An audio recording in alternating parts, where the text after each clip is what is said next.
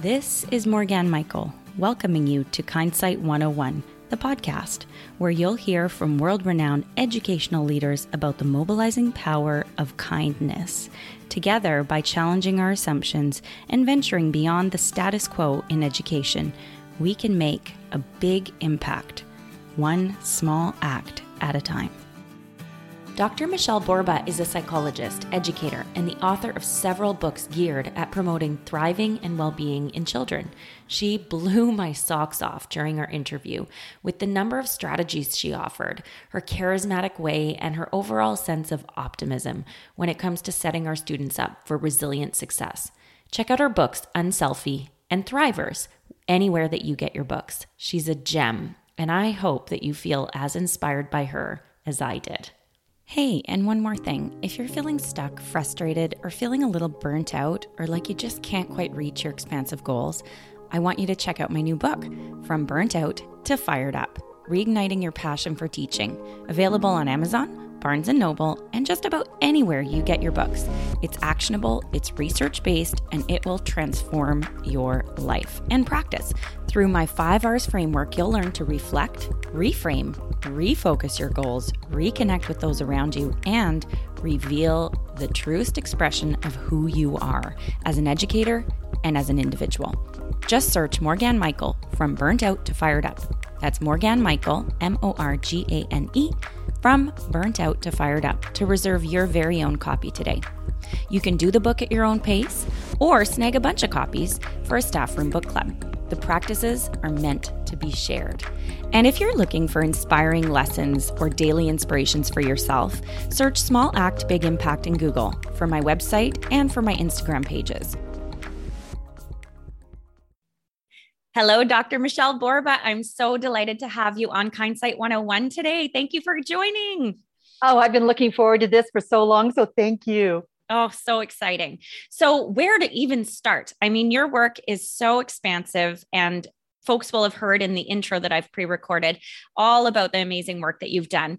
I want to really talk about, in light of this recent pandemic that just never seems to be ending, what do you find sort of surprising in terms of how the needs of educators right now, or maybe something that really stands out for you right now? I think the first thing is that educators need to take care of themselves, because we always worry about the resilience of kids. But in reality, if we take care of ourselves, we're going to be far better and more effective with our kids. And we don't do that.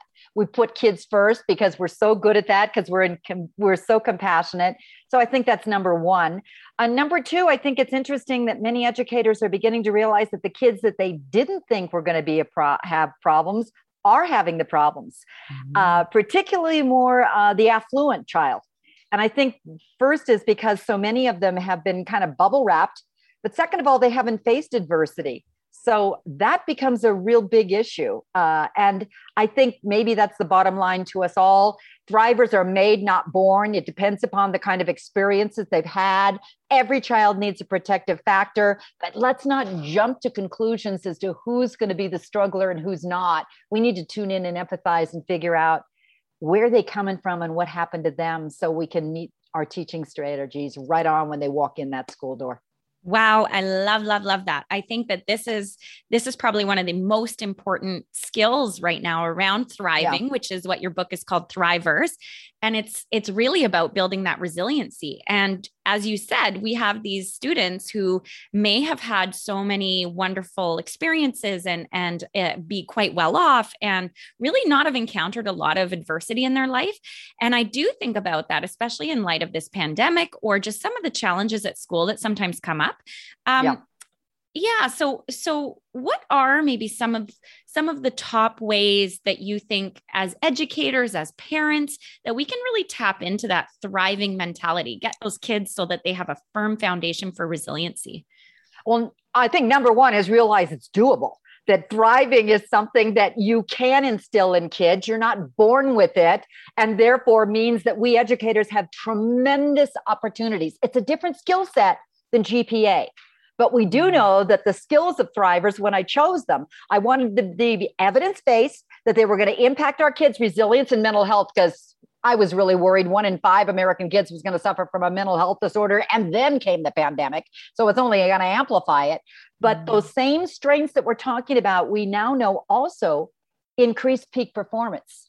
So it's not either or, it's both that matters. And maybe the starting point is to realize if kids who do have protective buffers prior to this pandemic, they're going to be far more likely to be resilient. Well, what do we got going for us? We've already got SEL programs. We've already got Second Step. We've got so many things that we don't have to start another program. We just weave in what we're already doing, because resilience is not a worksheet and it's not another program. So relax. It's instead meeting the needs of the kids and going, what do they need? And it may be just a little starter. I suggest the first thing we all do is maybe send a little email to every parent saying, I care desperately about your kid. I don't know what's happened over the last months. If there's one little thing you'd like me to know to help me reach them, please let me know. I'll keep this anonymous and confidential. No, you're not going to get 100%, but parents love the fact that you care. And they really do need to help you know that, grandma died of COVID, or we lost our business, or we've really been suffering, or no, everything seems to be going well. That's a real wonderful way for you to be able to figure out, how do I help this child? That gives me chills, because I think there is something so simple about that. And yet it may not be, when we're in the startup at the beginning of the year, it may not be the very first thing we think to do. We are sort of drowning in worksheets or, forms and registration and all these things. And as parents ourselves, but also as educators, we've got a lot on our plates. And so that simple reach out just opens the door for those parents. I just love that. So when it comes to what you're noticing as a child psychologist, what children need the most right now, what would you say, what do you think is lacking? And maybe one way that we could access that, even just outside of that parent email, like hands-on with the kids in front of us. Hands-on, number one, is don't overlook yourself.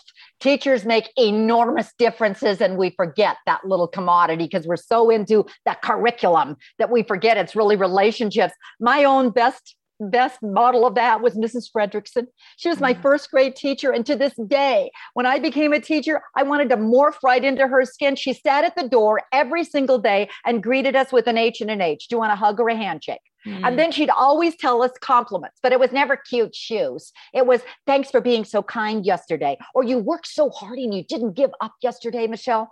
Her discipline was moral. It was an H&H question again. Was that helpful or hurtful? So what are you going to do to make it helpful? Well, 25 years later, we got into a reunion for first grade. 9 kids showed up and all we talked about was H&H. Oh. We didn't remember all the lessons on the bulletin boards. We remembered Mrs. Fredrickson. The first thing kids need is calmness. They need routines. They need expectations, because when uncertainty rises, anxiety goes up. So number one is model that calmness, even though you're taking the deep breaths yourself. Is there one little thing you can routinely do? We know that their bandwidth is short. They know that their focusing is going to be a little shorter as well. Maybe there's soothing music when the kids walk into the classroom. Or maybe that's the first 5 minutes of a lonely syndrome has hit our entire society. Take 2 seconds and turn to the person on your left or your right and ask them how they're doing.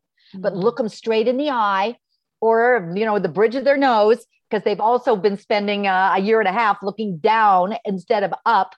And they're telling us that they're lonely because they haven't been practicing their social skills. So we can weave that in, and it starts engagement 101.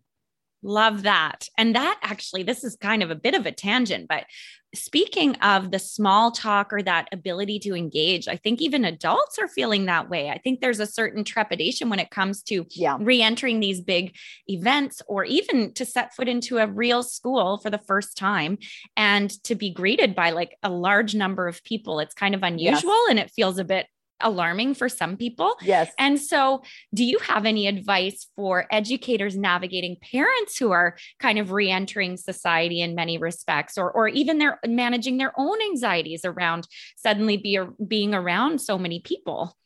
Oh, I think the first thing is there was a phenomenal piece of research years back that I loved. It was a guy named Brookover, and he was trying to figure out, how do educators and parents become partners?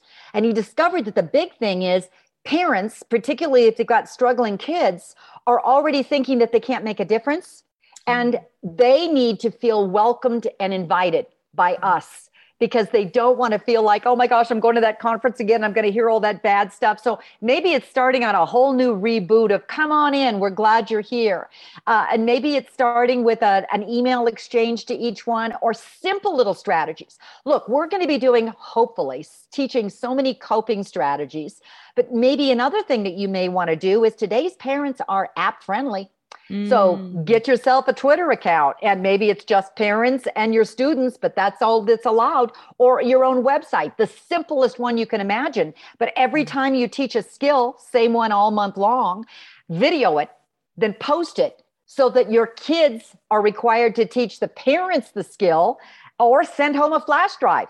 The best thing I saw was an Oakland school who had really anxious kids, and every child, CDC is telling us anxiety is going up. They don't know how to keep a lid on it. So when you get to Thrivers chapter 3, that's self-control. You got to help kids figure out how to put the brake on impulses. There's about 30 ideas in there, but the simplest one is a slow, deep breath. Navy SEALs taught that to me, and that's how they get through real adversity. I said, well, how do you do it then? Real simple. You better teach it to kids. The soonest we feel the stress, we start knowing each other's stress, and we start pointing out, you're getting stressed because this is what you're doing. Then we tell ourselves, chill out or relax inside our head, or we remind each other.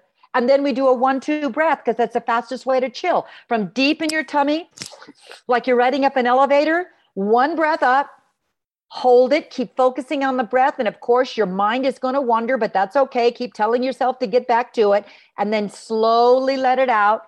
Exhale needs to be twice as long as the inhale. Here's what you could do with parents.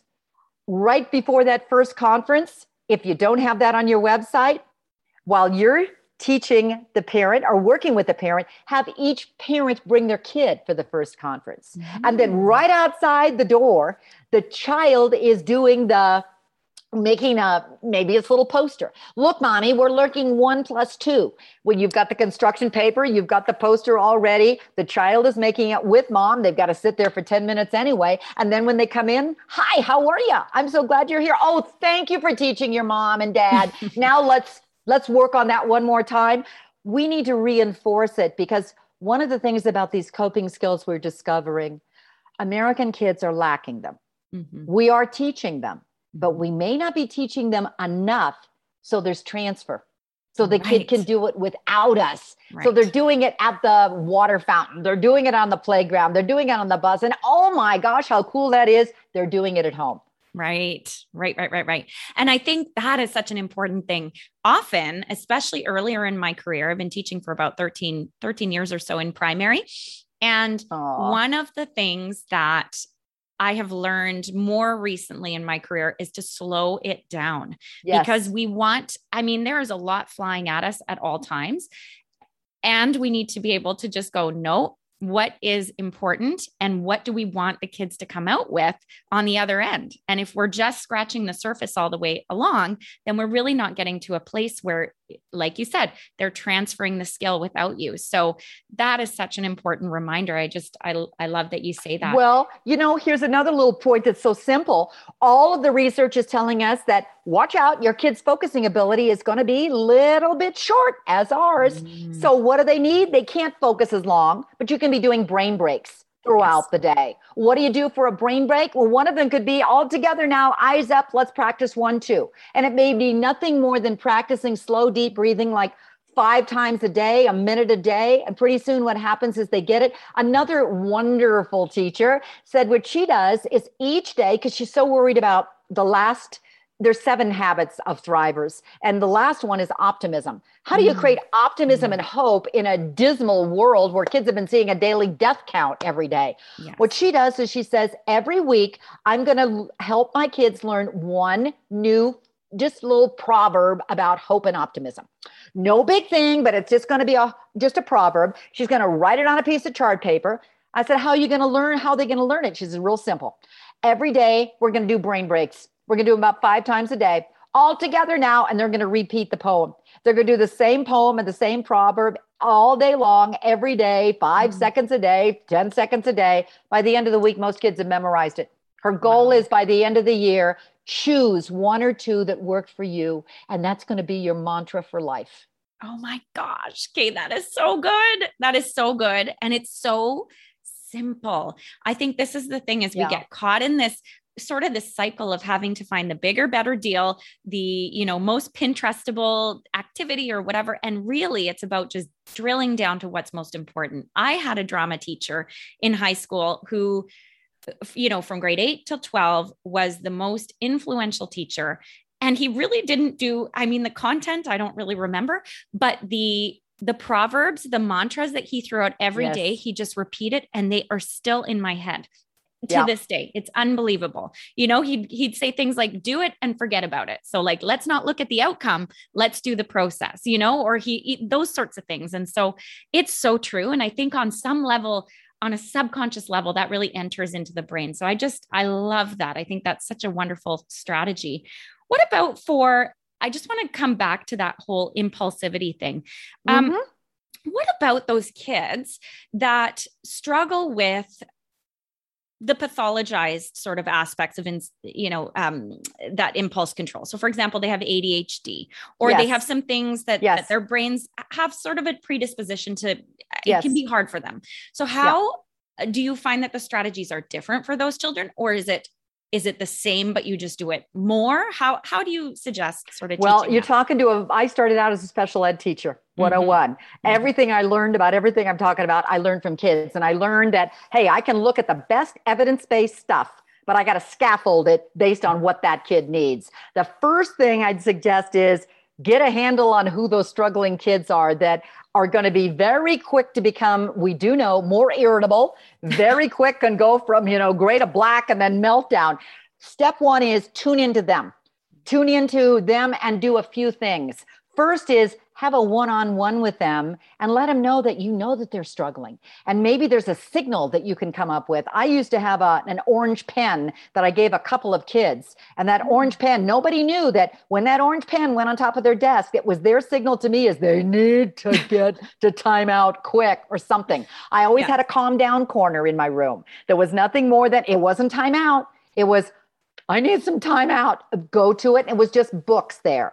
I also would tune into not all the kids, but the couple that I knew I was on my, oh my gosh, Michelle, get your act together and have a plan in place. But I'd figure out what their triggers are.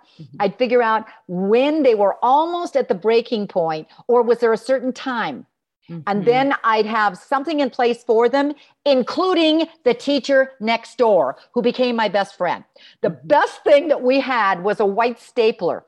Each of us had them, and we did this legitimately, but we had a pact that if the kid came in with carrying a white stapler, it meant, I need some more staples. But in reality, it meant, could you please take him for about 3 minutes? I really need to get my act together here.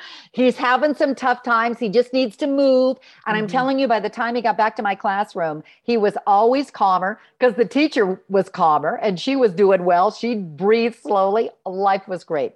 Wow. I love that strategy. I've seen also the folder, like the special purple folder where you're like, Johnny or Sally, will you go take this down to Mrs. Exactly. X? And it's a helpful thing. I think it's helpful for everybody. It's a great strategy. And also for educators to understand, like, we can take a break. It's okay to be human and to get to that point ourselves where we're like, okay, I need a little break. And it's, there's nothing shameful about that. And I think having that team approach and the clear communication around it ahead of time, like ahead of the year, because we always have somebody, there's always a handful of kids that need that, right? So why not start the year off going, okay, if there is a scenario like this, why don't we do it this way? I just think that's so great. Talk to me a little bit about, like, going back to your book, Unselfie, just to switch gears a little bit. You talk about this sort of almost like there's this new child that has, I think you said 30% or no, 40% less empathy now than they would have had years ago. And this sort of like almost like narcissistic personality. What do you think that stems from? And what can we do about it? Well, first I wrote Unselfie because I was looking at that University of Minnesota and Michigan was doing that study. Sarah Conrath, and she was looking at thousands of incoming college freshmen over the last 30 years. Whether or not you know it, there is a little narcissism test that's been given to hundreds and hundreds of diverse kids from coast to coast. What did she know? Here's the first clue to your question. She began to see the biggest drop started around the year 2000. So now we go, what the heck happened around the year 2000? Well, the smartphone came in. That's one. We know that emotional literacy is the gateway to empathy. You can't feel with another person unless you can go, he looks sad, or she looks frustrated, or he sounds upset. But all of the kids that I've been interviewing say they're having a tough time reading each other because if you look at a screen or you look down. Second of all, we became test obsessed. And what we began to do, said Harvard, was put so much emphasis at home on what you get as opposed to what kind thing did you do, that Harvard studies actually found that only 20% of American kids thought their parents thought that kindness mattered. Was that true? No, because they asked the parents and the parents go, well, of course it matters. But the messages weren't getting through to the kid. Right. Third, I mean, you notice this is one thing. Third, look at adults. They're behaving very badly. One of the best ways you learn empathy is by watching somebody do it right. Fourth is you need experiences. You need experiences to know, oh my gosh, I'm a kind person. But you don't collect 50,000 coins and send them to Biafra to learn empathy. You do if you have abstract empathy. But you start with what every kid told me. By giving the overcoat to the guy, oh my gosh, you can't believe the look in his eye when he got the overcoat. I just had to go keep giving more overcoats out. It was that face-to-face interaction that did it. So I think there's a breakdown in empathy. Parents also, in all fairness, don't realize it can be nurtured, that our children are hardwired for it, but because we haven't been putting it onto our parenting agenda, it's starting to go down. What can you do about it? A lot. First, we teachers, we do the best thing best and realize literary fiction. We know that if we read literary fiction in book clubs with each other, our own empathy goes up, says Richard Davidson. So Charlotte's Web. Why is Wonder one of the most popular books of all time with kids right now? Why do middle school kids keep telling me, you got to keep making sure that we read The Outsiders? Why? Because it makes you understand what it feels like to be excluded, what it feels like. So first is make sure that your books are diverse. They're opening up possibilities to kids. There's rich with emotions. Number two, talk feelings. When you walk into the classroom, particularly in today's pandemic world, maybe the first thing everybody does is a feeling checkup. And it can be nothing more than I'm feeling thumbs up or, hey, it's a thumbs down. Or it's a number scale, quiet. On a scale of 0 to 7, 0 is you're a cloud, you're so relaxed you could be asleep. 7 is you're a volcano about ready to explode. Everybody thumbs up, fingers up. How do you feel right now? In my own classroom, I did special ed 101, but I mean, I couldn't figure out how I was going to read the kids, and that was the only way I was going to reach them. And I made the ridiculous cardboard feeling thermometer, absolutely by fluke, and put up just paper clips for each kid's name, mine, why not? And then a few feelings that I'd pasted from, a magazine. And I asked each kid when they came in every day, let us know how you're feeling. It took quite a while for them to feel safe to do that. And then one day, I'll never forget it, I walked in and all the kids were just gathered around Aaron. I said, what's going on? And they all looked down and said, he's having a really long day. Look, Ms. Barber, look at it. He's having a bad day. We got to make him feel better. And I went, oh my gosh, a cardboard feeling thermometer. Yeah. but it's because I was doing it every single day. Yeah. So feelings are critical. Service projects are critical. Film clips can be critical. How would you feel if that happened to you? Question. What would you need in order to feel better? Oh my gosh, here's another one. Middle school principal. She was going nuts with 2 boys, just nuts. Until finally nothing was working until she said, okay, here's a piece of paper for you. Here's a piece of paper for you. You go write what you think he's going to say, and you go write what you think he's going to say, and then we'll put the 2 together and see what happens. And both kids go, I never thought of it like that. So it's like awesome. Perspective taking can also be an idea. Yes. Oh my goodness. I love that. I love that. And I think, with the service projects, actually dedicating a lot of time to that. We do these little kindness ninjas in our class. So we turn into, we do the little headband and we do the swear in and we do a whole theme around it and then brainstorm together for every single day that month, something that we can do for the staff or for students or even for our community. And it's pretty powerful. They go home and they're really proud. And obviously at primary, that works really well. But I think in middle school, in high school, the kids get quite a bit of ownership over that as well. There's sort of this pride and this sense of community. And of course, like all the hormones that go, the dopamine and the serotonin and the happiness hormones that contribute to that is pretty powerful. Oh, and it is extremely powerful on another level. That's science, because what we do know is that the first trajectory to empathy could be, how does he feel? And looking at his face. But the other thing is practicing kindness. Right. Because the more you practice it, the first thing that happens is you begin to see the impact of your gesture on the other person and you go, oh my God, he likes it. The second thing that's fascinating is you begin to develop in yourself a mindset that I care. We're all into the growth mindset, but we also forget that kids act how they feel or see themselves. And you got to start developing a caring mindset. Thrivers has dozens of ideas, but we also know there's 3 kinds of empathy that I think is critical. When you look at chapter 2, read, because so often we think there's only one kind of empathy. That's the affective A kind. That's the kid who watches Bambi and it's a basket case for a week and a half. You can see it on his face because he's so distressed. He's reading Charlotte's Web and he's sobbing his way through. Affective is one kind. Little kids are more likely to show it. But the C kind is cognitive. That's the child, oh, bless them, and I hope they're being cloned. He stops a little bit and he tries to understand where the other kid's coming from. It's perspective taking and how the world needs it. You've got to convince kids you don't have to agree with what the person is saying, but try to understand where they're coming from. Don't judge it, just listen. And then that's A, affective. C is cognitive. The B is behavior. And the behavior is, so if you have the affect and you have the C, what are you going to do about it? What you're really aiming for in empathy is compassion in action. And that is so you feel it and you see it or you know it. So what are you going to do about it? And that's where the service comes in, but not because you're going to get a Citizen of the Month award, but because it's the right thing from the inside out and you got to do good. Right now, Haiti needs kids. Haiti needs those letters. They need the teddy bears. Find the moments in the paper, find the moments and say, what can we do? Because it's actually the best stress reducer there is. Yes. And I think you said that latent empathy does no good. I think that was you said that. And I think that fits so well because it's true. You can have that heavy on your heart and sort of, circle the drain when you're watching the news. And I think as adults, it's actually, if we teach our kids young how to deal with that feeling of that latent empathy where you're like, I don't know what to do. And I just feel like I'm just one person.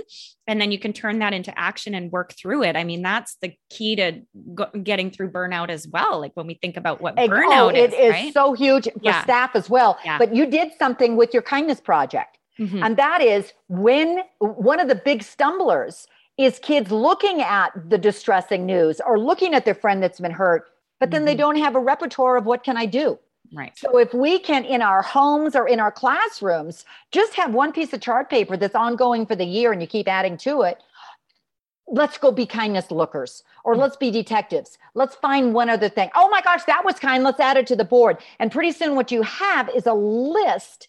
And some kids begin to go, well, that's something I didn't think about. I can do that. Right. And they also recognize that you value that as an important person in their life, which suddenly becomes, because they are so impressionable, we are helping them develop those values that they then see value in that as well. And they start looking at it. And I think it's so brilliant. Your books are amazing. The work that you do is just so important.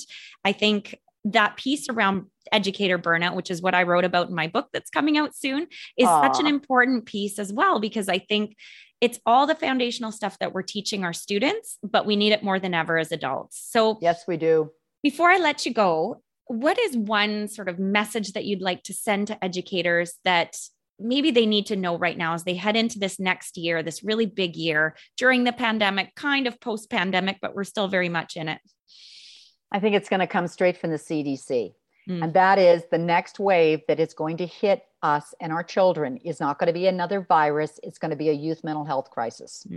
Children who have protective buffers, which are coping skills, are more likely to handle adversity. And let's be very clear, teacher, if not COVID, if not the fire, if not a school shooting, who knows what else is coming down the pike? It's an uncertain world. And one thing we got to add to the plate is simple little ways to help kids learn coping strategies and coping buffers. And it could be like we've been talking about, find one, maybe it's a 1-2 breath, or Thrivers, look at chapter 3 and look at 50,000 of them, or look at your ruler approach in your SEL program. What's one strategy that you're going to own and intentionally start weaving in every single day, a minute or two a day until kids own it? That's one protective buffer.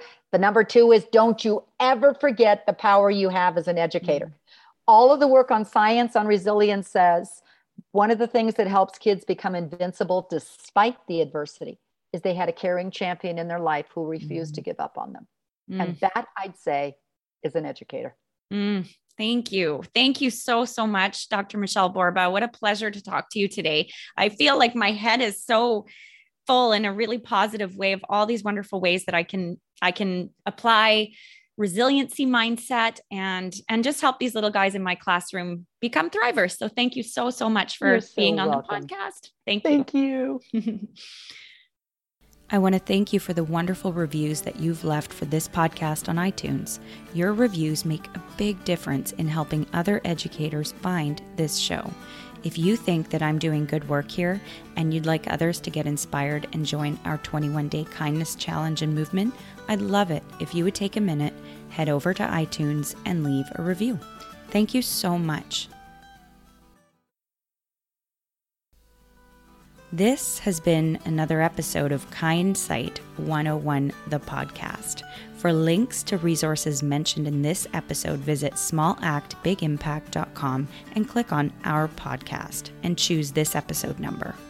Now, I would love to hear from you. What's the biggest insight that you gained from this conversation? Head over to our website, smallactbigimpact.com, leave a comment on our podcast page, or tag and connect with us on social media with the hashtag SmallActBigImpact to share your inspiring story of kindness. Can't wait to hear from you.